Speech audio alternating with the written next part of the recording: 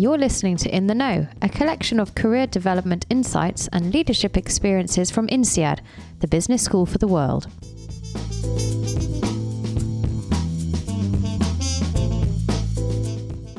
And welcome to another episode of In the Know. In today's episode, we have another special event as we feature an online discussion with the INSEAD Women in Business Club. The event was hosted by INSEAD's Assistant Director of Marketing and Recruitment for North America, Maria Reese, and included tips and strategies on how to tackle the GMAT from Whitney Garner at Manhattan Prep, as well as featuring insights from past and present students from the INSEAD Women in Business Club. And so what we do want to look for is an ability to kind of get a little bit of a strong start, show the test who we are early on. This sounds a lot like your graduate school goals, is to get in and to do a really effective job early on of showing what a capable and competent student you are, but then leaving plenty of time to maintain all the way through. I'm sure the women here could tell you that being a really strong student in the first couple of sections is great, but if you end up, leaving before the program is over, that's not going to look so good. So we do want to make sure that we make it through the entire test, so timing becomes a really important part of the exam. So let's get in the know with today's special event with the INSEAD Women in Business Club. It's a pleasure to be here. I am always thrilled to get to be at events that are designed for women in business. So I'm honored. Thank you guys very much for having me today. There is so much to cover about the GMAT. I'm sure you guys are fully aware of that.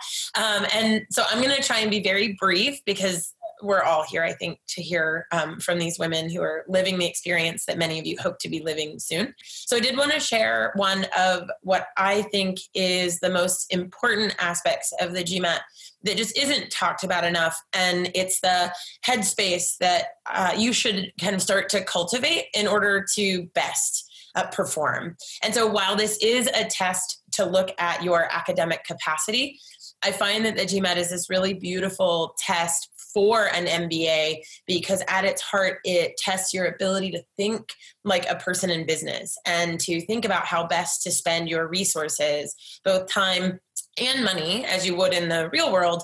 In this case, it's time and effort on the test. So a quick overview of the test as a whole. There are 4 major sections on the GMAT, just to make you familiar. There's the argument essay, where you'll be composing an essay. This is often important because INSEAD's not going to be able to completely confirm that you were the one that wrote your admissions essay. And this is a good check on that, where they can see a score on something that you were asked to compose completely on your own in 30 minutes. I know that a lot of people are concerned about the essay. Do note that the GMAT is scoring you on this essay as if it's a final first draft. And so you are not expected to be perfect. Spelling mistakes and grammar mistakes are perfectly acceptable. Primarily, they are looking for complexity of thought. And so if you can do a good job of coming up with examples to support an argument, then you can absolutely get away without having perfect grammar or spelling. I can tell you right now, if I were at all graded on spelling, I would be in the most trouble. So the GMAT's really forgiving in that area. Integrated reasoning is the second, what I would call more minor area on the GMAT. It is a separate score, just like the essay will be.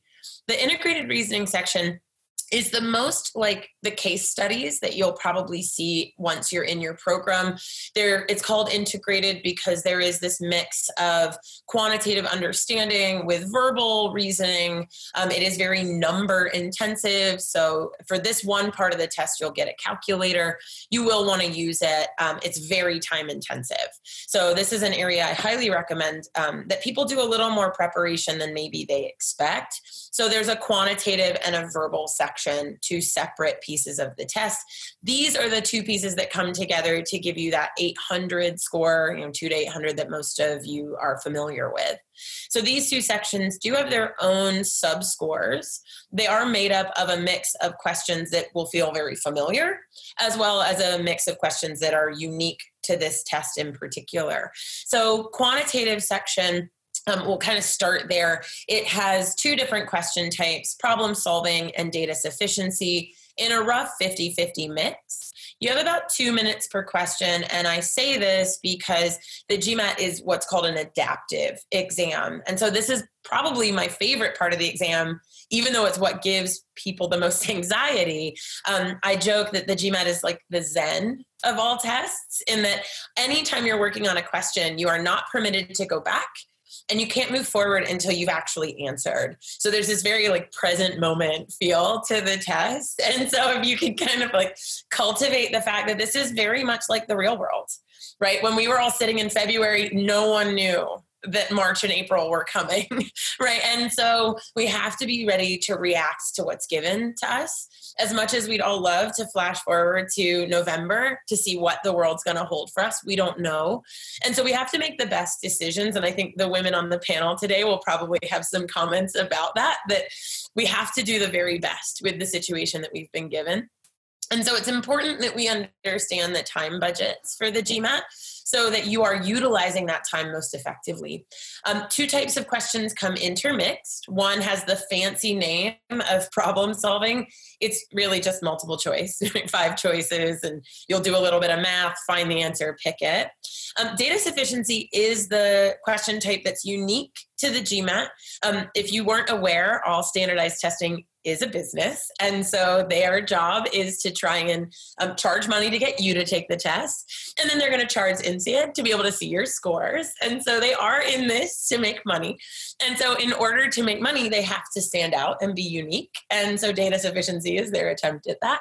If you take the GRE, they have their own, fancy question type called quantitative comparison. So this is nothing new in the standardized test racket. GMAT would not like me to say that. But so data sufficiency is also a multiple choice question.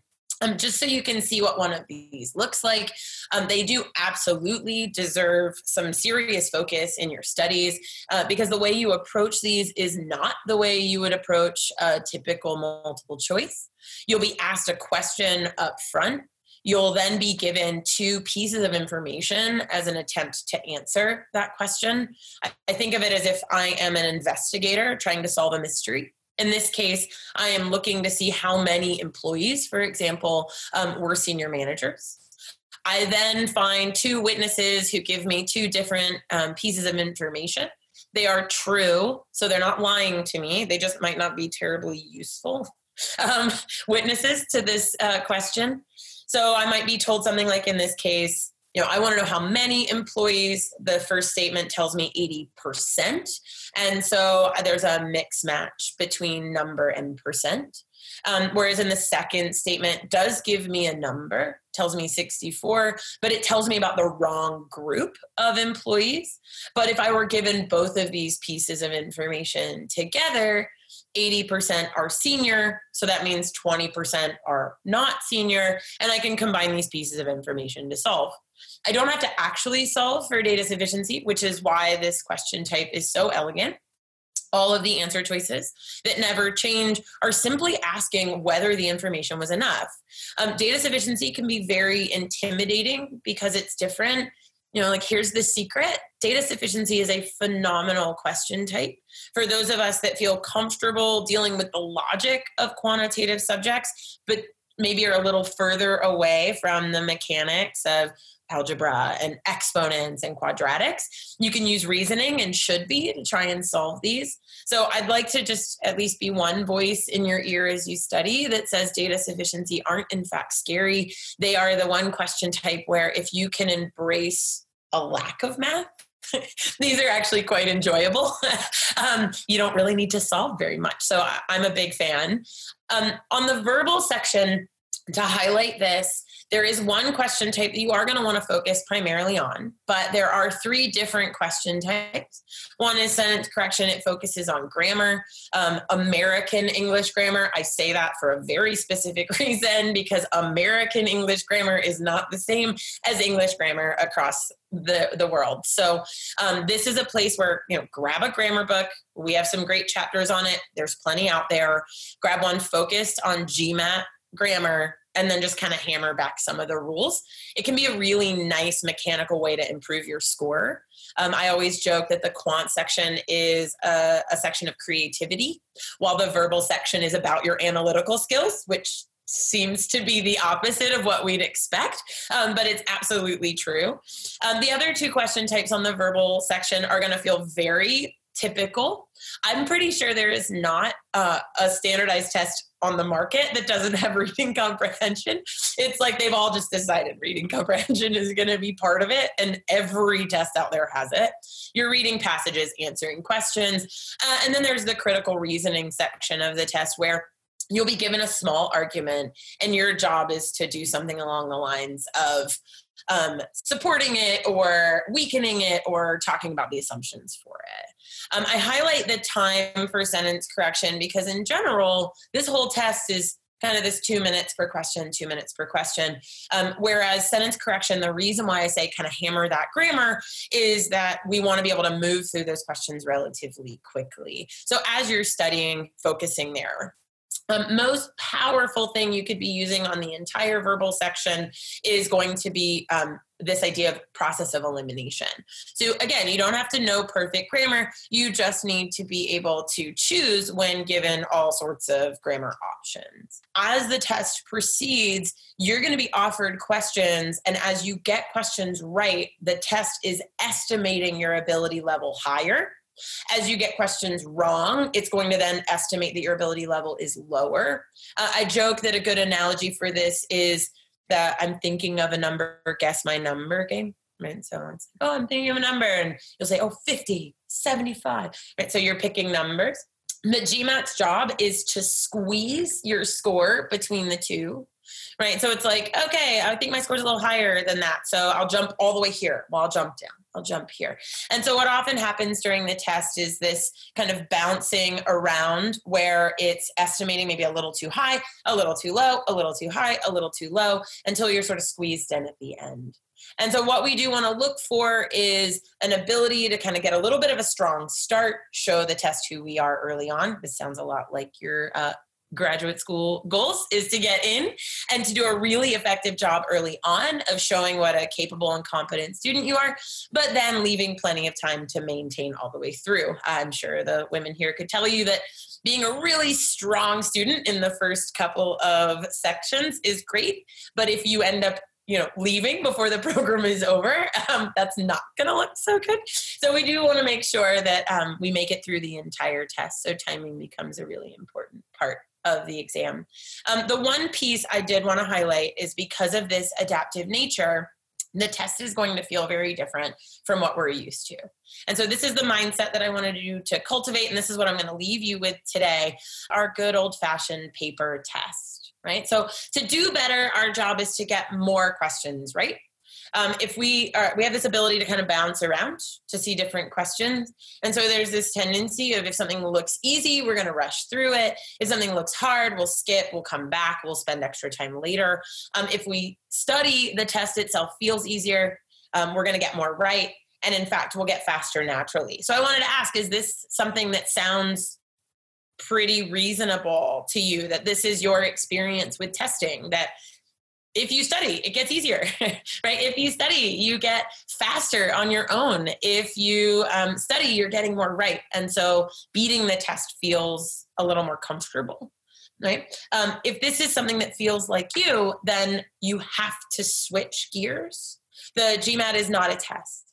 The GMAT is very much a game. It's a game to show, to try and showcase the best of you, right? To highlight your strengths while trying to minimize the impact of your weaknesses. And that's because it's adaptive. And so I could get 10 questions wrong, right? And Maria could get 12 questions wrong and get a better score than I do. And not just a little better score, a substantially better score than I do. And the reason is based on which questions we miss. Because if I follow this paper test kind of like mindset, I'm going to try and work on easy questions, and then I might get them wrong if I'm speeding through them, at which point I'm convincing the test that I'm not as smart as I actually am, right? So I'm making careless mistakes, I'm making bad assumptions, I'm skipping steps.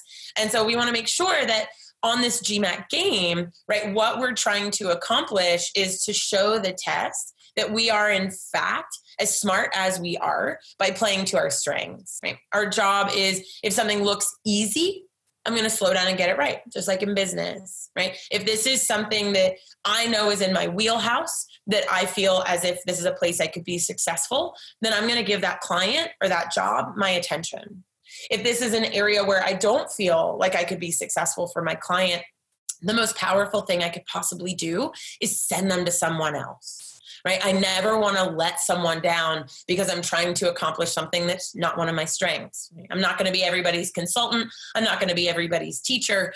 And so it's a really powerful thing to acknowledge to someone, I'm not your best choice, but I am the person who will always be honest with you, right? And so they'll come back, they'll look for advice. And when there is something that they need that might be your strength, you're going to be the person they think of.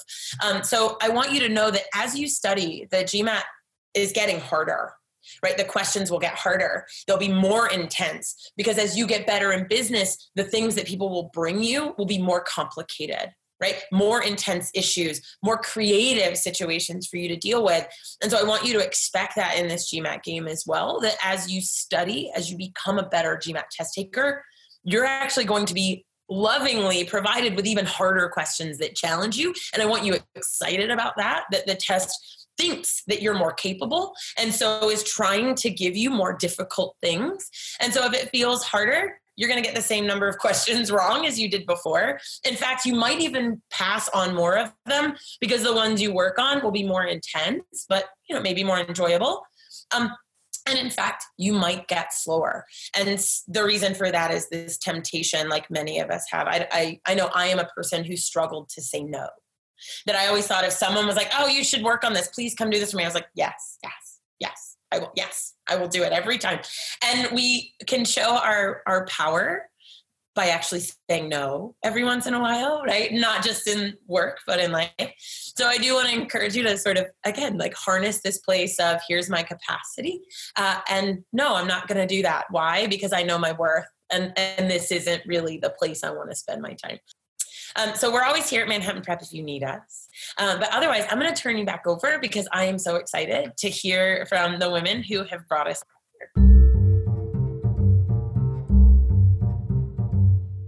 My name is Lucia. I'm calling from Italy right now. I decided to pursue an MBA. I used to work in the automotive industry. I've been working there for my entire career before INSEAD. Then I wanted to change. I was coming from a manufacturing background and I realized that the career options in my sector the career path was not what I wanted to do.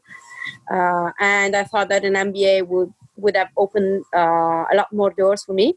And during INSEAD and before INSEAD, I realized I wanted to transition into consulting, to move into consulting. And that's what I'm trying to pursue right now.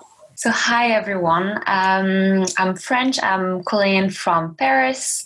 I was working in Brussels and the Netherlands before INSEAD in European public affairs and then business development in the field of insurance, so pretty diverse. And I really wanted to get into INSEAD to sort of boost my career and make a change also, as I felt like I wasn't contributing the way I wanted, nor progressing the way I wanted. And I'm really, really happy to be at INSEAD. Hey everyone, I'm very happy to attend the session. So I'm originally from Bulgaria, in France. Before joining INSEAD, I was working in France, and before that I was working in Ireland. My academic background is international relations and political science. So I knew that with that background, probably public affairs was the place to develop, but I really wanted to set a foot in the business and corporate world. And I knew that actually MBA from a top school is the shortcut. Instead of working 2-3 years on a low-level job, just so that I could make it to make the switch, having 10 months of a top school is the short way to go. So this was my primary goal, to go to INSEAD, and I'm very happy to do so. And I could say that already I could see results. So just network and contact are already paying off for that decision. Hey everyone. So I'm Kimberly. I'm originally from Zimbabwe, but I moved to Australia in high school with my family. So before INSEAD, I was working at an Australian fintech scale-up, and I really enjoyed that environment. I was a software engineer there, but just being in that kind of really dynamic environment, everyone just help out, wear lots of different hats. I just really loved that environment, but I was missing two things. One of them was more professional level, was I wanted to move over a bit more into product development rather than software engineering itself. And the other was that I was kind of starting to get this feeling that I wanted to understand more of the Zimbabwean side of myself and like connect back to those roots that I'd been feeling. I really wanted to just work out what was happening there. And that was why INSEAD was kind of it was the only school I applied to. I just knew this was the place where I could do that. And actually my summer project at the moment is, I met another student in my class who's also from Zimbabwe, and I don't know at what other business schools those chances are. And we're working on a startup related to Zimbabwe, and I'm super excited about that. So hi, everybody. My name is Jasmine. I was born in China, but I went to Canada when I was 17 years old. Right now, I'm actually calling from Switzerland. I just finished a hiking trip, and right now sitting in the restaurant talking to you guys. I'm very, very excited. And the reason I wanted to do MBA was really about learning. Not only just learning from like what is economics, what is the business, but really learning from my peers, from like the 6 girls who are in a meeting with me, to really get like life inspirations to see, what's their life experience, and how is that going to inspire me to become the leader I want in the future. So hence I joined the INSEAD, which right now I really, really enjoy that. Currently, I am doing a summer project with Google, and I'm very excited to be in this session because I personally done 5 times of GMAT. I maxed out all my chances. So I'm very, very can't wait to share all my hardship stories with you guys, and very nice meeting you guys. So let's start with the GMAT. I was doing a little bit of research, and I think this is going to ring truth to a lot of you from the GMAT. And they're saying 2 of the top challenges in navigating the application process for women are finding and preparing and finding time to study for the GMAT. And then the second one is taking the actual GMAT test. So I'm kind of wondering if, whoever wants to start, can you give us a little bit, what was your challenge and how you kind of overcome these challenge of finding the time and then actually taking the GMAT? I can take this on because I've faced many, many challenges during the GMAT study. One is definitely the time, because previously I was working in Deloitte as a consultant. And consulting, we all know you overwork sometimes. And one advice is really just to suck it up. Like, at night, you just parse out like 1 or 2 hours, tackle maybe like 1 section of the whole entire exam, and just persistent of it. And also, I think GMAT, practice tests, we're doing questions is one thing. The second thing, which I find is hardest, is like battling with yourself. Because as Whitney was saying, that GMAT is like, if you answer it right, the question is going to get harder. And if you answer it wrong, the question is going to be easier. So throughout this exam experience, it's never going to be great, because when the question getting harder and harder, you are doing right, but you couldn't answer it like at certain point, and then you feel shit about yourself. And then if the question getting easier and easier, you also feel shit about yourself because you knew your previous question was wrong. So this is, to me, GMAT, the challenge is not about how many questions you done. It's about like how you adjust your mentality throughout the exam so that you can keep yourself sane and keep yourself like at a good pace that you were supposed to be on. And obviously practicing is one thing, but second is really the mentality.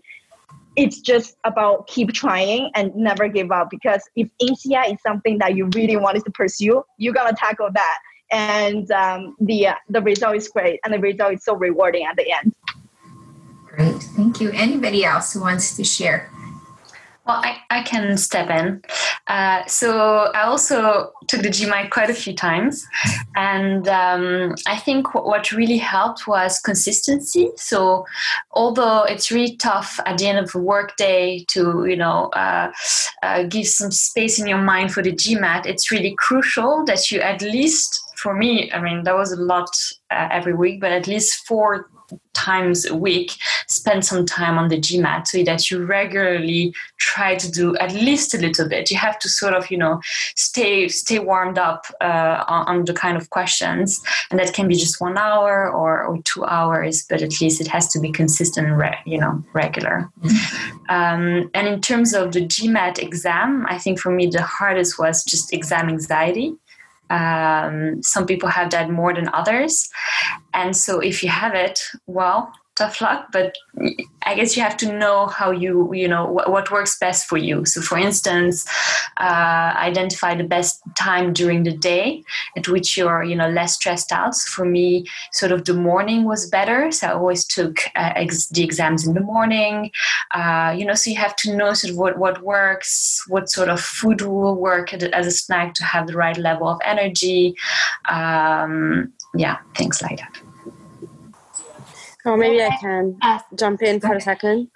Sure. I would say, I think this goes both for the INSEAD application and the GMAT. So take your time to learn the rules of the game. So as Whitney was saying, it's really a game. So you have to know yourself and know the game and try to how to trick the game somehow to win it, because it's you have to be strategic about the GMAT, how you want to play it. That there are some types of question that maybe you never get it right, or know that it's designed to make you feel frustrated, to put you under pressure with the time constraints, and with the fact that the question gets harder the better you do. So know that, know the rules of the game and know how to play it. And that's the same, I think, somehow with the INSEAD application. GMAT is a part of it, but it's not the full, it's not 100% of the weight of your application. So, Maria has way, and Kate way more experience in that, but my feeling was that, I knew that I was a bit, I had the feeling that I was a bit weaker in the leadership potential, because I had no leadership experience. I had no direct managerial experience in my career path. So my goal was to aim to a slightly higher GMAT. I felt that I had somehow to compensate that. Maybe you had an outstanding curriculum and then tons of international experience, and then maybe you can the GMAT is not the most important thing in your application. So always try, my advice is try to look at the whole picture, know the rules, where you're playing, and try to do that, because it's what you're going to be doing even later on.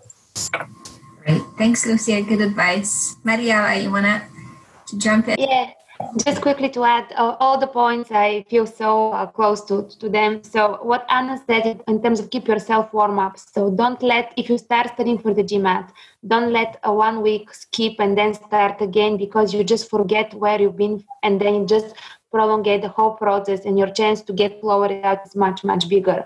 So just try to have a block of one time. It's difficult, especially when you work full time, but if you have 1 month of everyday consistency working on the GMAT, I'm sure that it will pay off.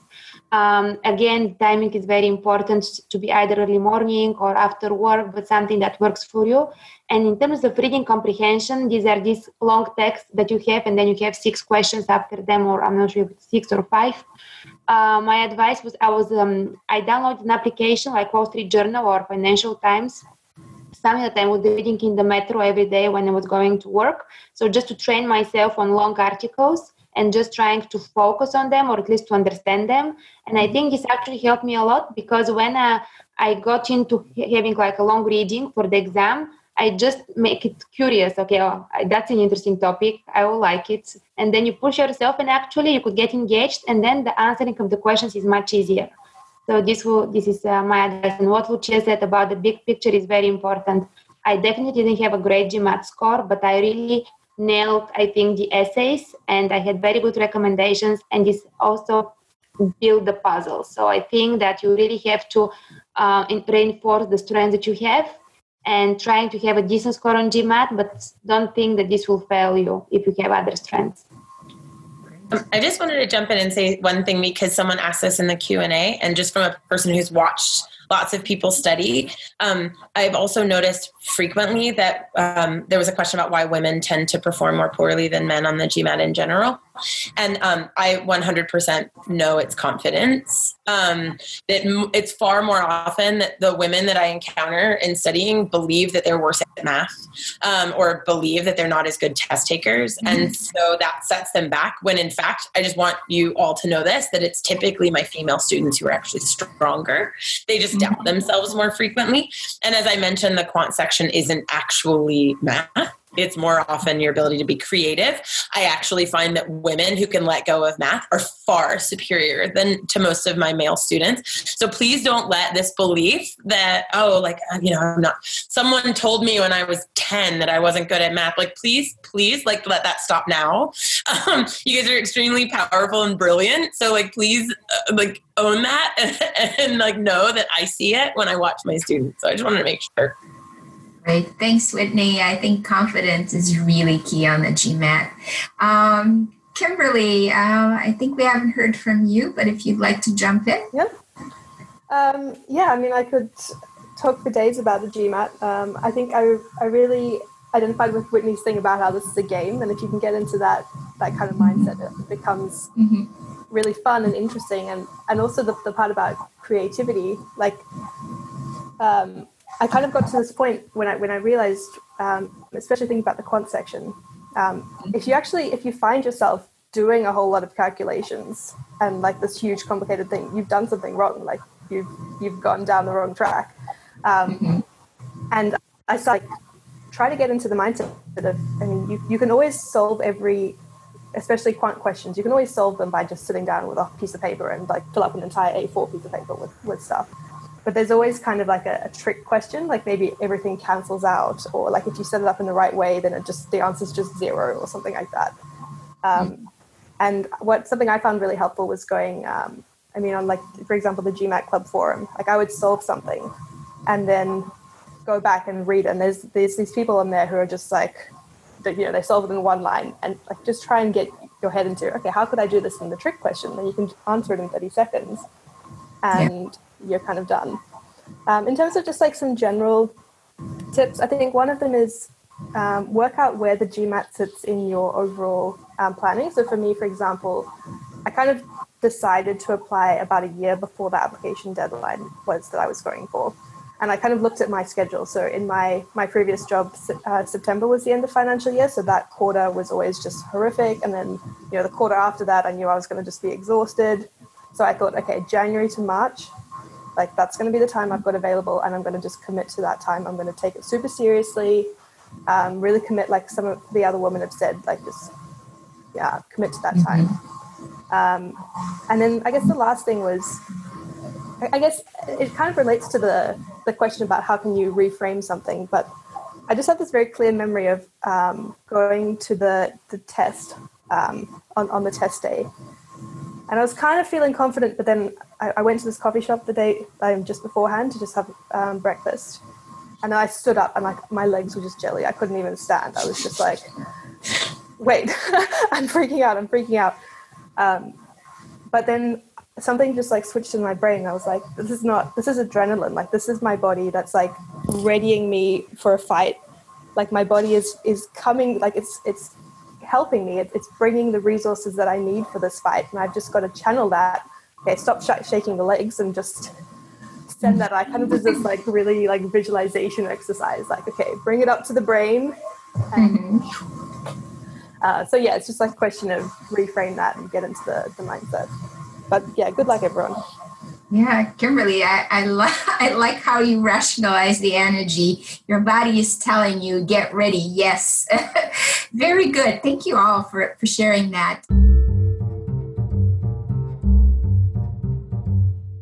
I think we're ready to take some questions. We're getting a little bit over our time, but I wanted to be able to take some questions from the audience.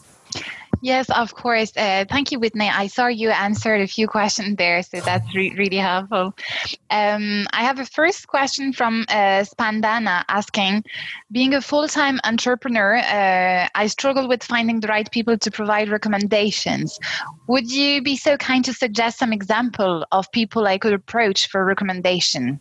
I can start, and then the students, you guys can back me up or tell other alternatives.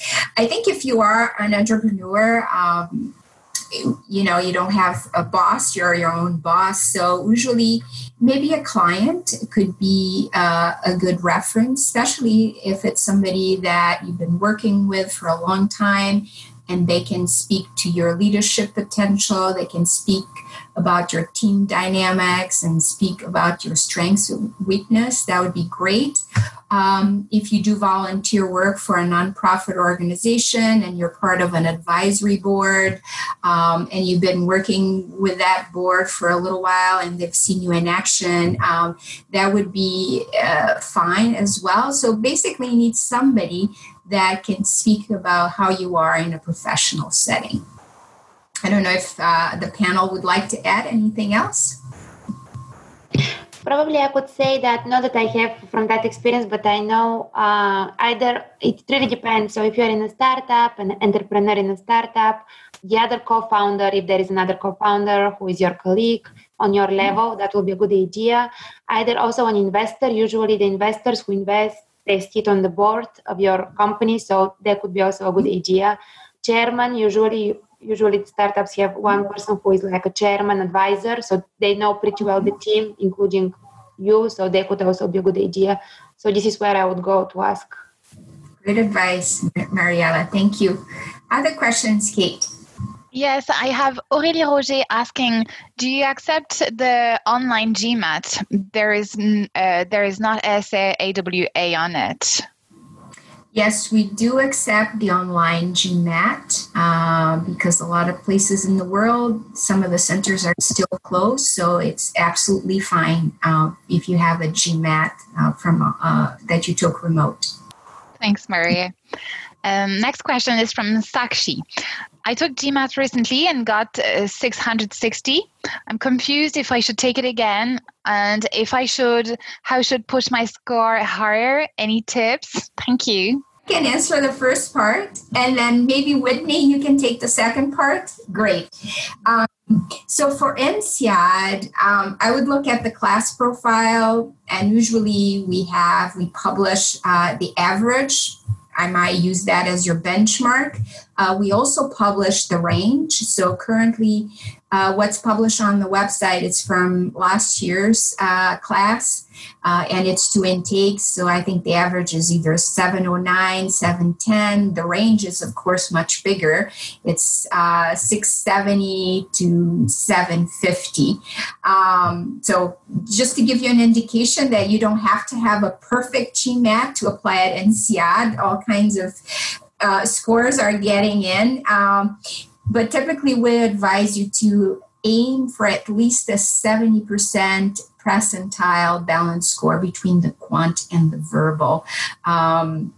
When we consider your academic capacity, it's not just the GMAT or the GRE, it's your previous academic experience, how well you did on your undergrad, if you have other master's or PhD. Sometimes we also consider what you do for a living. So some of you might have a very quantitative background, so that's great. So that speaks to how well you might be able to do in the program. So Whitney, I'll let you answer the second part, which is how can I improve my GMAT score? Yeah, and one of the things I just wanted to point out, I think it said you had a 660 with I believe it was a 47 on the quantitative side and a 35 on the verbal. So in your specific case, and this is true for anyone, the highest score on the quantitative side is a 51. The highest effective score on the verbal side is roughly a 45 or a 46. And so at this point, looking at your particular score, you're only about 4 points away from a perfect math, which becomes extremely difficult. So I'd say that in your case, you have almost maxed out out your quant score.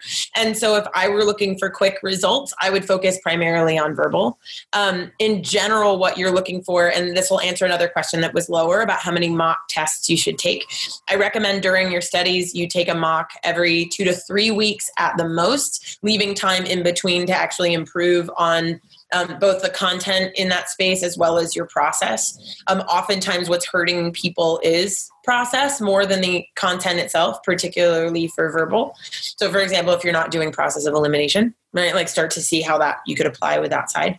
And so what I would say is for anyone taking the test, compare, again, your quant against a 51, your verbal against about a 45, 46. Look at how many points you have available in each of those sections to continue to gain, and let that be the ratio of how much time you have to study. So for the specific case in the window, I would say a 2-to-1 or even 3-to-1 verbal to quant would be kind of the fast move for you.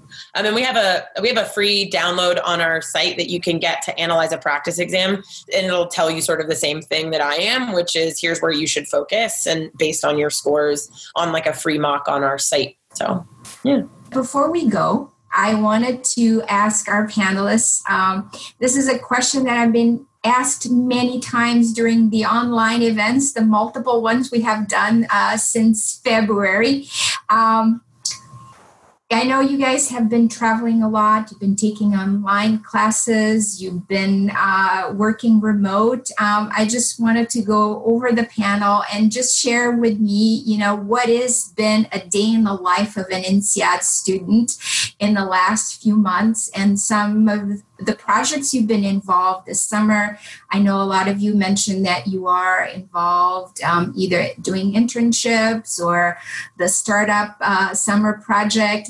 So I wanted to hear just very briefly before we end, if you could share a little bit about what you've been doing. Mariela, you're on top, so go first. Yes, so I just it was an incredible experience in the last 6 months. There were ups and downs. As you know, we are in a COVID pandemic crisis, which actually started going down, thankfully, in the last couple of months. But this didn't impede the emotional part and the intense academic and contact-related part to the program, for which I'm very happy. So for the summer, I had 2 projects going on. So for us, summer started in July and continues until the end of August. I participated in the Startup Tour. This is a student-led initiative in which, together with few INSEAD students, we were 4 people in a team. We had to explore the startup ecosystem of Europe, of selected countries, both physically and virtually. So we were traveling across Italy, Germany, Netherlands, and France, meeting startups and venture capitals. So to explore the healthcare industry and what has to be improved in it, especially in the supply chain, which is very COVID-19 related. And it was very, very interesting. And then the second project was with the venture capital fund. I just wanted to say that because of the pandemic, INSEAD managed to create this amazing network with alumni, INSEAD alumni who were helping. They listed all possible projects that we could work distantly with them so that it could balance if we cannot find internships because of the crisis. So actually the opportunities were much more than they were for other intakes before, because this project network was not in place. So this is how many people from my intake are working on several projects simultaneously during the summer. So it's been quite busy, which I didn't expect, but yes, so I'm very happy for that. Great. Anybody else want to share some of the things you're doing?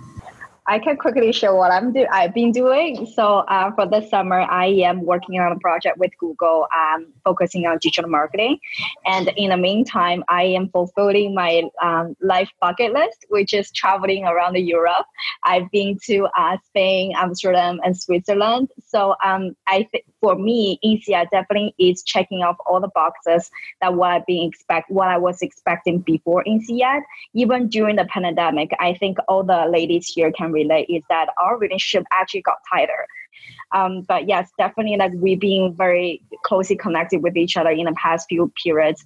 that said, we definitely all miss each other's like a FaceTime, like a sitting in a classroom. That's definitely something we also miss. And hopefully, something will come to the brighter side in the P4 and P5 for us. But INSEAD to me right now has been, I know people say that a lot, but to me it has been transformational because I've done so many things that I'd never done before. For example, solo traveling. For example, doing something that that will help me for my full-time job, which is digital marketing. And that's something that I wanted to transition for post-MBA. And INSEAD has been able to provide me those opportunities even during this global pandemic. So that's something I really, really do appreciate. Thank you for listening to this episode of In the Know. If you want to know more about today's career development and leadership topics, head online to www.intheknow.insead.edu/podcast. To discover more about any of INSEAD's degree programs, head to www.insead.edu.